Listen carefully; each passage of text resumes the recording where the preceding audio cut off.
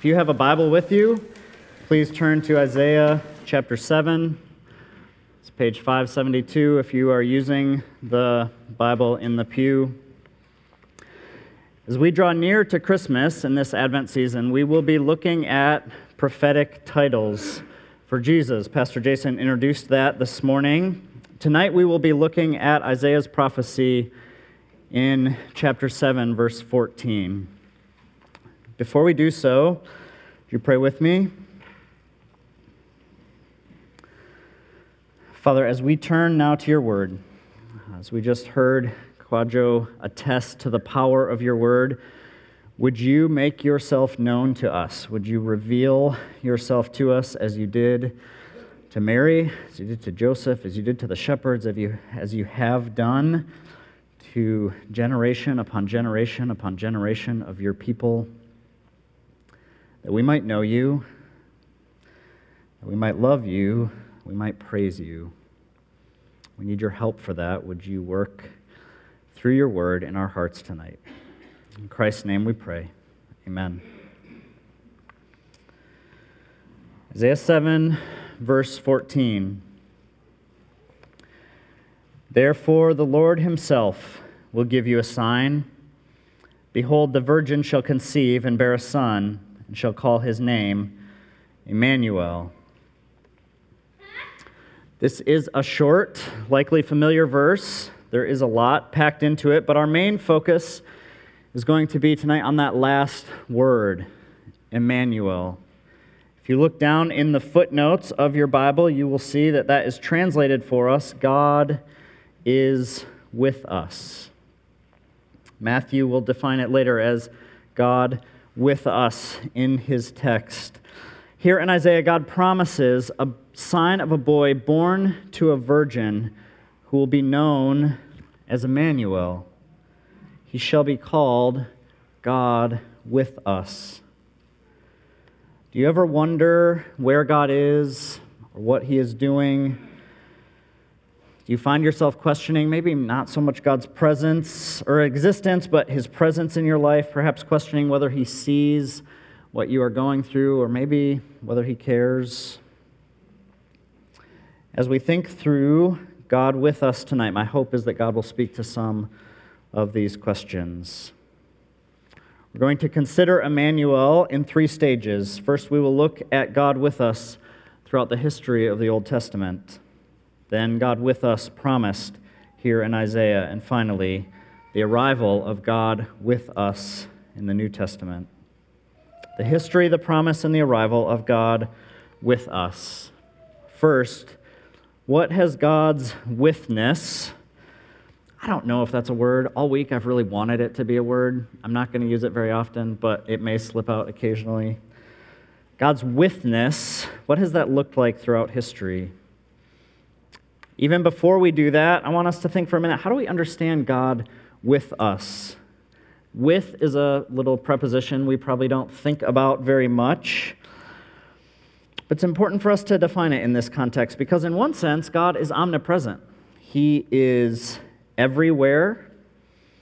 So you can't hide or escape from God. He is always with everyone, everywhere. You don't really need a promise for that. But that's not really what the Scriptures mean when they talk about God being with someone. It's not simply a matter of location or sharing the same space. It means that he is for them, that he is on their side, concerned with their interests. To consider the history of God with us in this sense, we need to go back to the beginning. God created everything out of nothing. And at the end of the second chapter of all of the Bible, things are good. They're very good. They're perfect. The creation narrative ends with Adam and Eve naked and not ashamed. I often hear this reference in relation to Adam and Eve not being ashamed before each other. I think tonight we need to consider that they were not ashamed before God. Because a few verses later, all of that changes. After Adam and Eve have sinned, they hear God coming and they hide. Why do they hide? Adam explains in Genesis 3 that he heard God coming and he was afraid. He was afraid because he was naked. The text does not say that they hid from each other, but that they hid from God. They had been vulnerable and naked before God in chapter 2, but their trust that he was for them, that he was with them, meant that they were unashamed. They felt secure and safe before him, even in their nakedness and vulnerability. But once sin entered the picture, things are different. Now they are afraid. They are not confident in God's stance toward them, nor should they be. Adam, in confessing his fear, understood that he was now in rebellion against God and in a broken relationship with his Creator. This reality was further solidified for them when Adam and Eve were removed from the garden paradise in which they had enjoyed the pleasure and the safety of being with God. And this is the reality that every human being after these first two has been born into, a fractured relationship with God. It would be impossible to overstate what was lost in that moment when our first parents partook of the forbidden fruit. God was with his people without question and without fail until suddenly he wasn't. The default relationship between God and humanity was no longer one in which he was for them, but one of enmity and conflict. Humanity is without hope, powerless to act on our own behalf to rectify the situation. Amazingly, as most of you know, God chose to intervene and to act on behalf of his rebellious creatures, his enemies, to bring about reconciliation almost immediately. In Genesis 3, God gave a promise that the curse of sin and death would be undone, promising that there would come from the line of humanity one who would bring about the defeat of sin and death. And throughout the history of the Old Testament, God continued to make promises and to give glimpses of restoring a right relationship with his people, especially in a series of covenants with Noah and Abraham, Isaac and Jacob throughout Genesis, with Moses in Exodus and David in 2 Samuel. He established a dwelling place among his people in the tabernacle and then eventually in a temple building. We could trace these promises over and over and over again throughout Scripture. And yet, we could also trace over and over and over again the result of sin. The people whom God revealed himself to, spoke to, acted on behalf of, they rebel time and time again.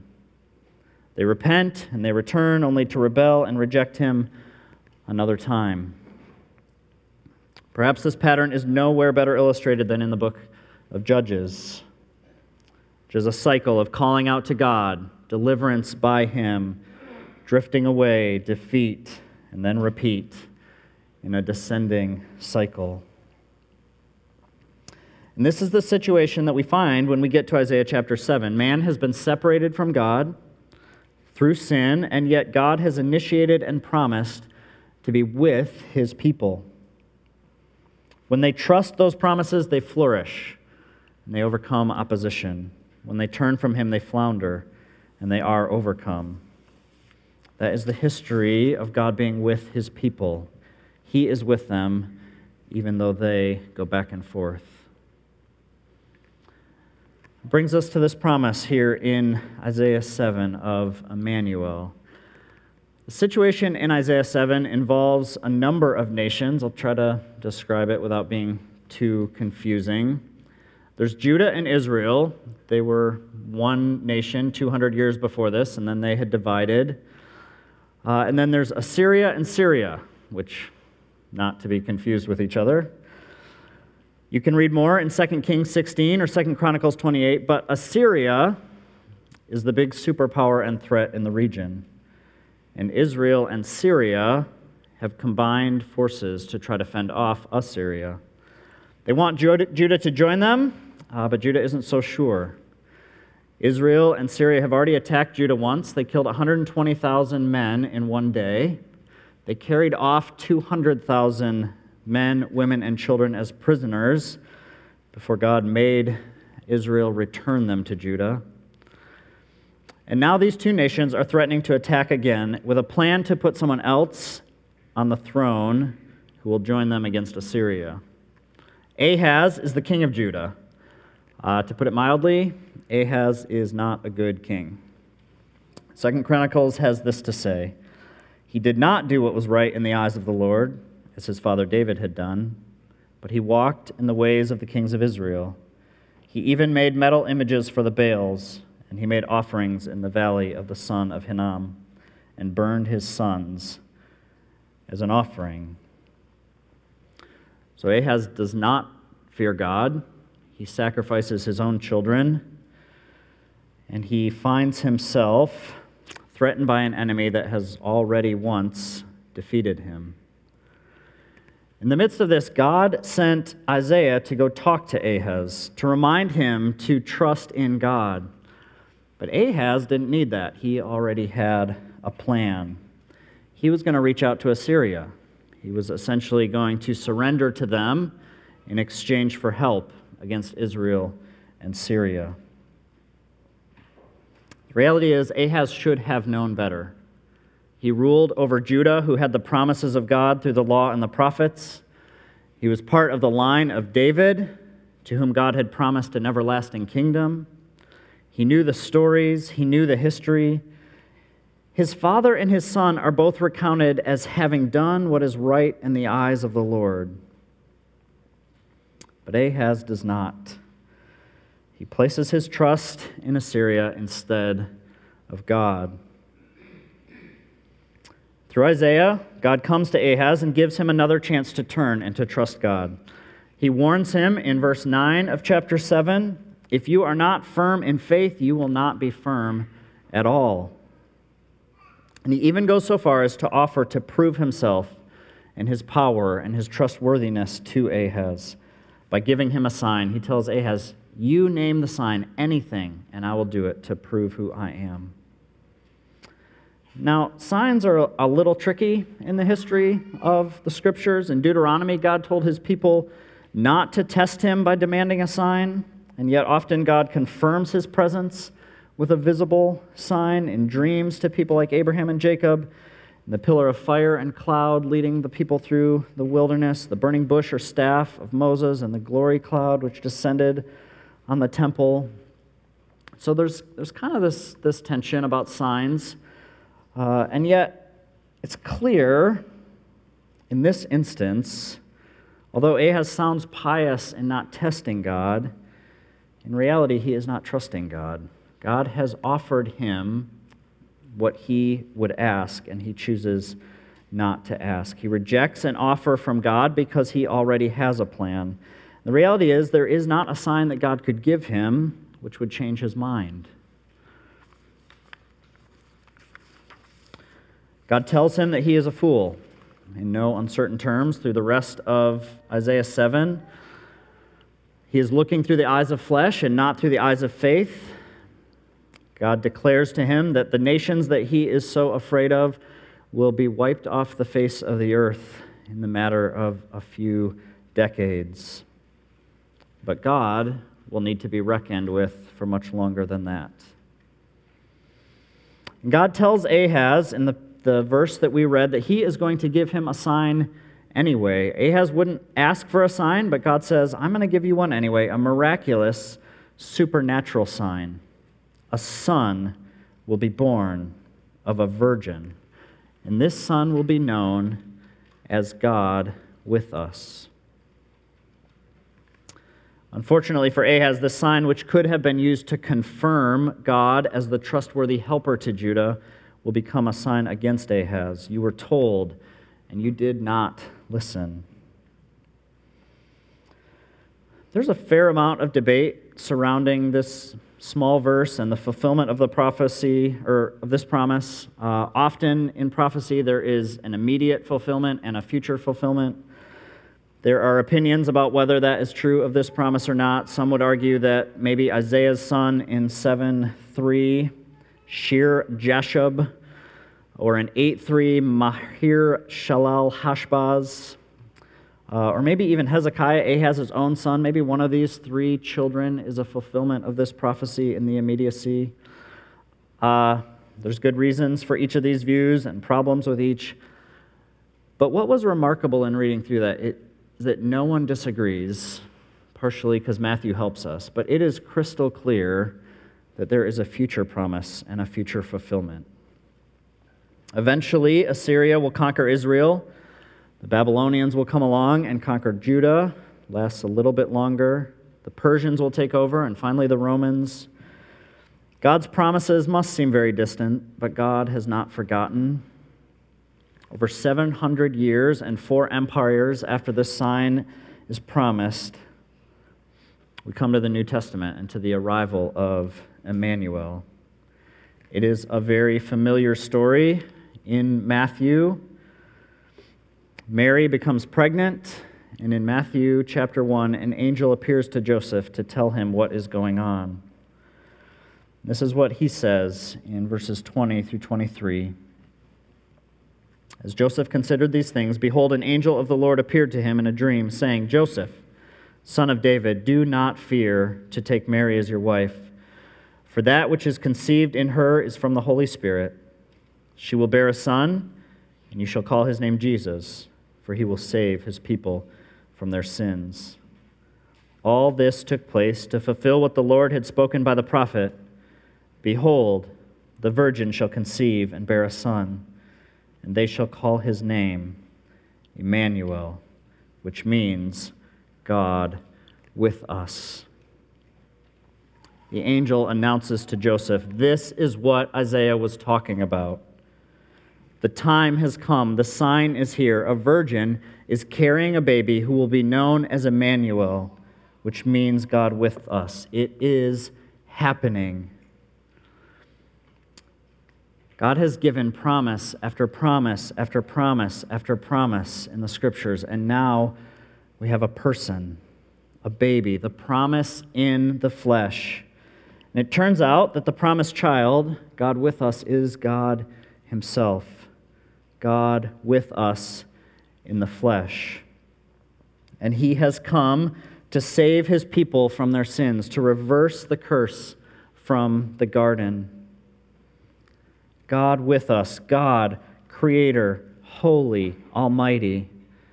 This morning, Pastor Jason said that his titles, as he goes through Isaiah 9, will be interconnected, and I would argue they're going to be interconnected with Emmanuel. As you hear him preach on Wonderful Counselor, Mighty God, Everlasting Father, Prince of Peace in the coming weeks, know that it is this God who is with us. He is with you. He's with us. He's with us in all sorrow, joy, pleasure, temptation. He's present, walking through the full range of human experience. He knows what you're going through. And he is with us, reconciling man and God through his perfect life and sacrificial saving death. God with us. But we do need to take a minute to consider that last word. Who is the us? Is God with everyone? God did not make the same promise to the Assyrians that he made to the Israelites. God did not make the same promise to Ishmael that he made to Isaac. The reality is that this us is not everyone.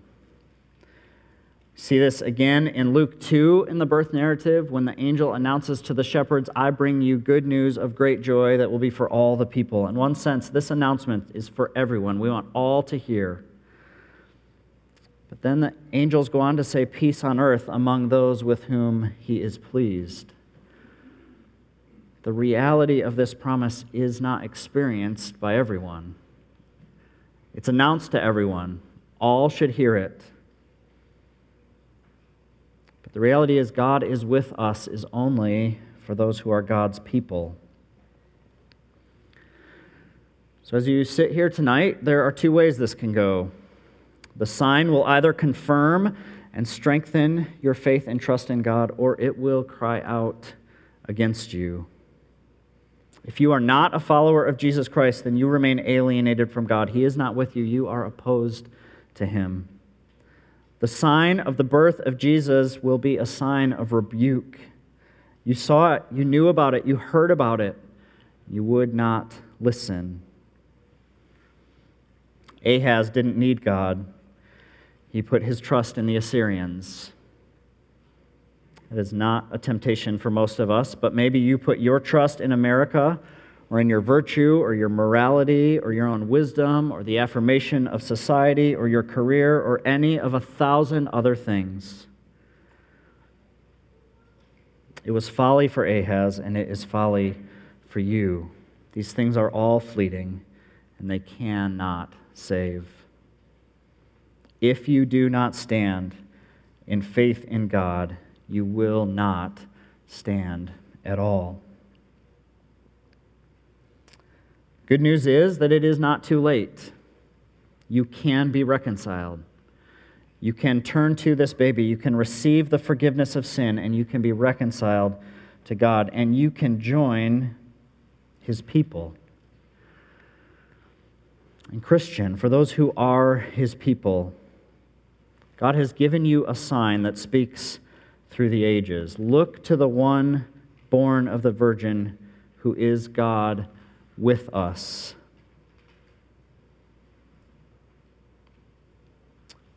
There is no timestamp on God with us, which I find incredibly encouraging. It is not that God will be with you or that he was with you, but God with you, past, present, and future.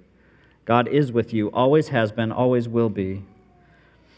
Even consider the history of Israel, where God's presence seems to ebb and flow. He'll be silent for a while. The reality is he never turned away completely. He always protected the promise, even when it appeared he had withdrawn. Read backwards, it is clear. God is always for his people.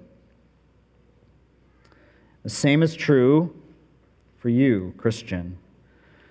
God is always for his people, leading, protecting, providing, preserving. When you enter God's family through faith, you can look back and you can see that he has been with you every step of the way, leading and bringing you to himself. Not only has God always been with you, he is with us today. He is with you as you fight temptation and sin. He is with you as you navigate the ups and downs of your daily life. Wherever you find yourself, the holy, just, loving, merciful God of the universe is with you. And the scriptures are clear. If God is for us, who can be against us? If you're not sure, if you find that hard to believe, look at the sign. He has given us a sign to remember, the one who was born. God is with us past, God is with us present, but God will also be with us future. The Gospel of Matthew announces the birth of Jesus, God with us, in chapter 1, and it concludes with Jesus proclaiming to his followers that he will be with them to the very end of the age. Jesus is God with us, and his birth, death, and resurrection secure that reality for God's people for all time, for the rest of your life and for all of eternity. We read in Revelation 21 that in glory, the dwelling place of God is with man. God will be with us forever. So when you're tempted to wonder, where is God? Am I alone? Have I been forgotten? Is my sin too much? Let the birth of Jesus be a flashing neon sign for you that God is with you. May it remind you of the truth of Romans 8, where Paul says, neither death, nor life, nor angels, nor rulers, nor things present, nor things to come, nor powers, nor height, nor depth, nor anything else in all creation will be able to separate us from the love of God in Christ Jesus our Lord. That is true of you, Christian. The past few Thursdays, we have had some students over to sing some carols and do an Advent reading and just think about Jesus a little bit in the midst of a frantic end of a semester. And this past week, we read something from Martin Lloyd-Jones, and he ended it this way. What God did when he sent his Son into the world is the absolute guarantee that he will do everything he has ever promised to do. Look at it in a personal sense. Whatever your state or condition may be, whatever may happen to you, he has said, I will never leave thee nor forsake thee, and he will not. He has said so, and we have absolute proof that he fulfills his promises. He does not always do it immediately in the way that we think. No, but he does it, and he will never fail to do it. So I want to encourage you this Christmas, when you think of Jesus being born, when you think of the baby in the manger, when you sing the familiar songs, know that this is a sign for you that God is with you. He always has been, he always will be, and he is today. Look to him, trust in him, seek after him. Be encouraged, be strengthened, be joy-filled, be comforted. Jesus is Emmanuel, God with us. Let's pray.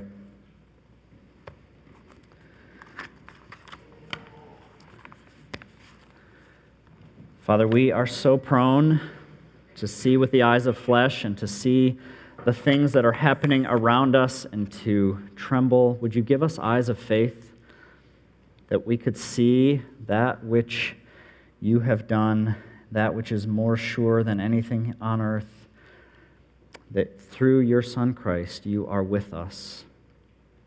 Would you draw our hearts and our minds to you?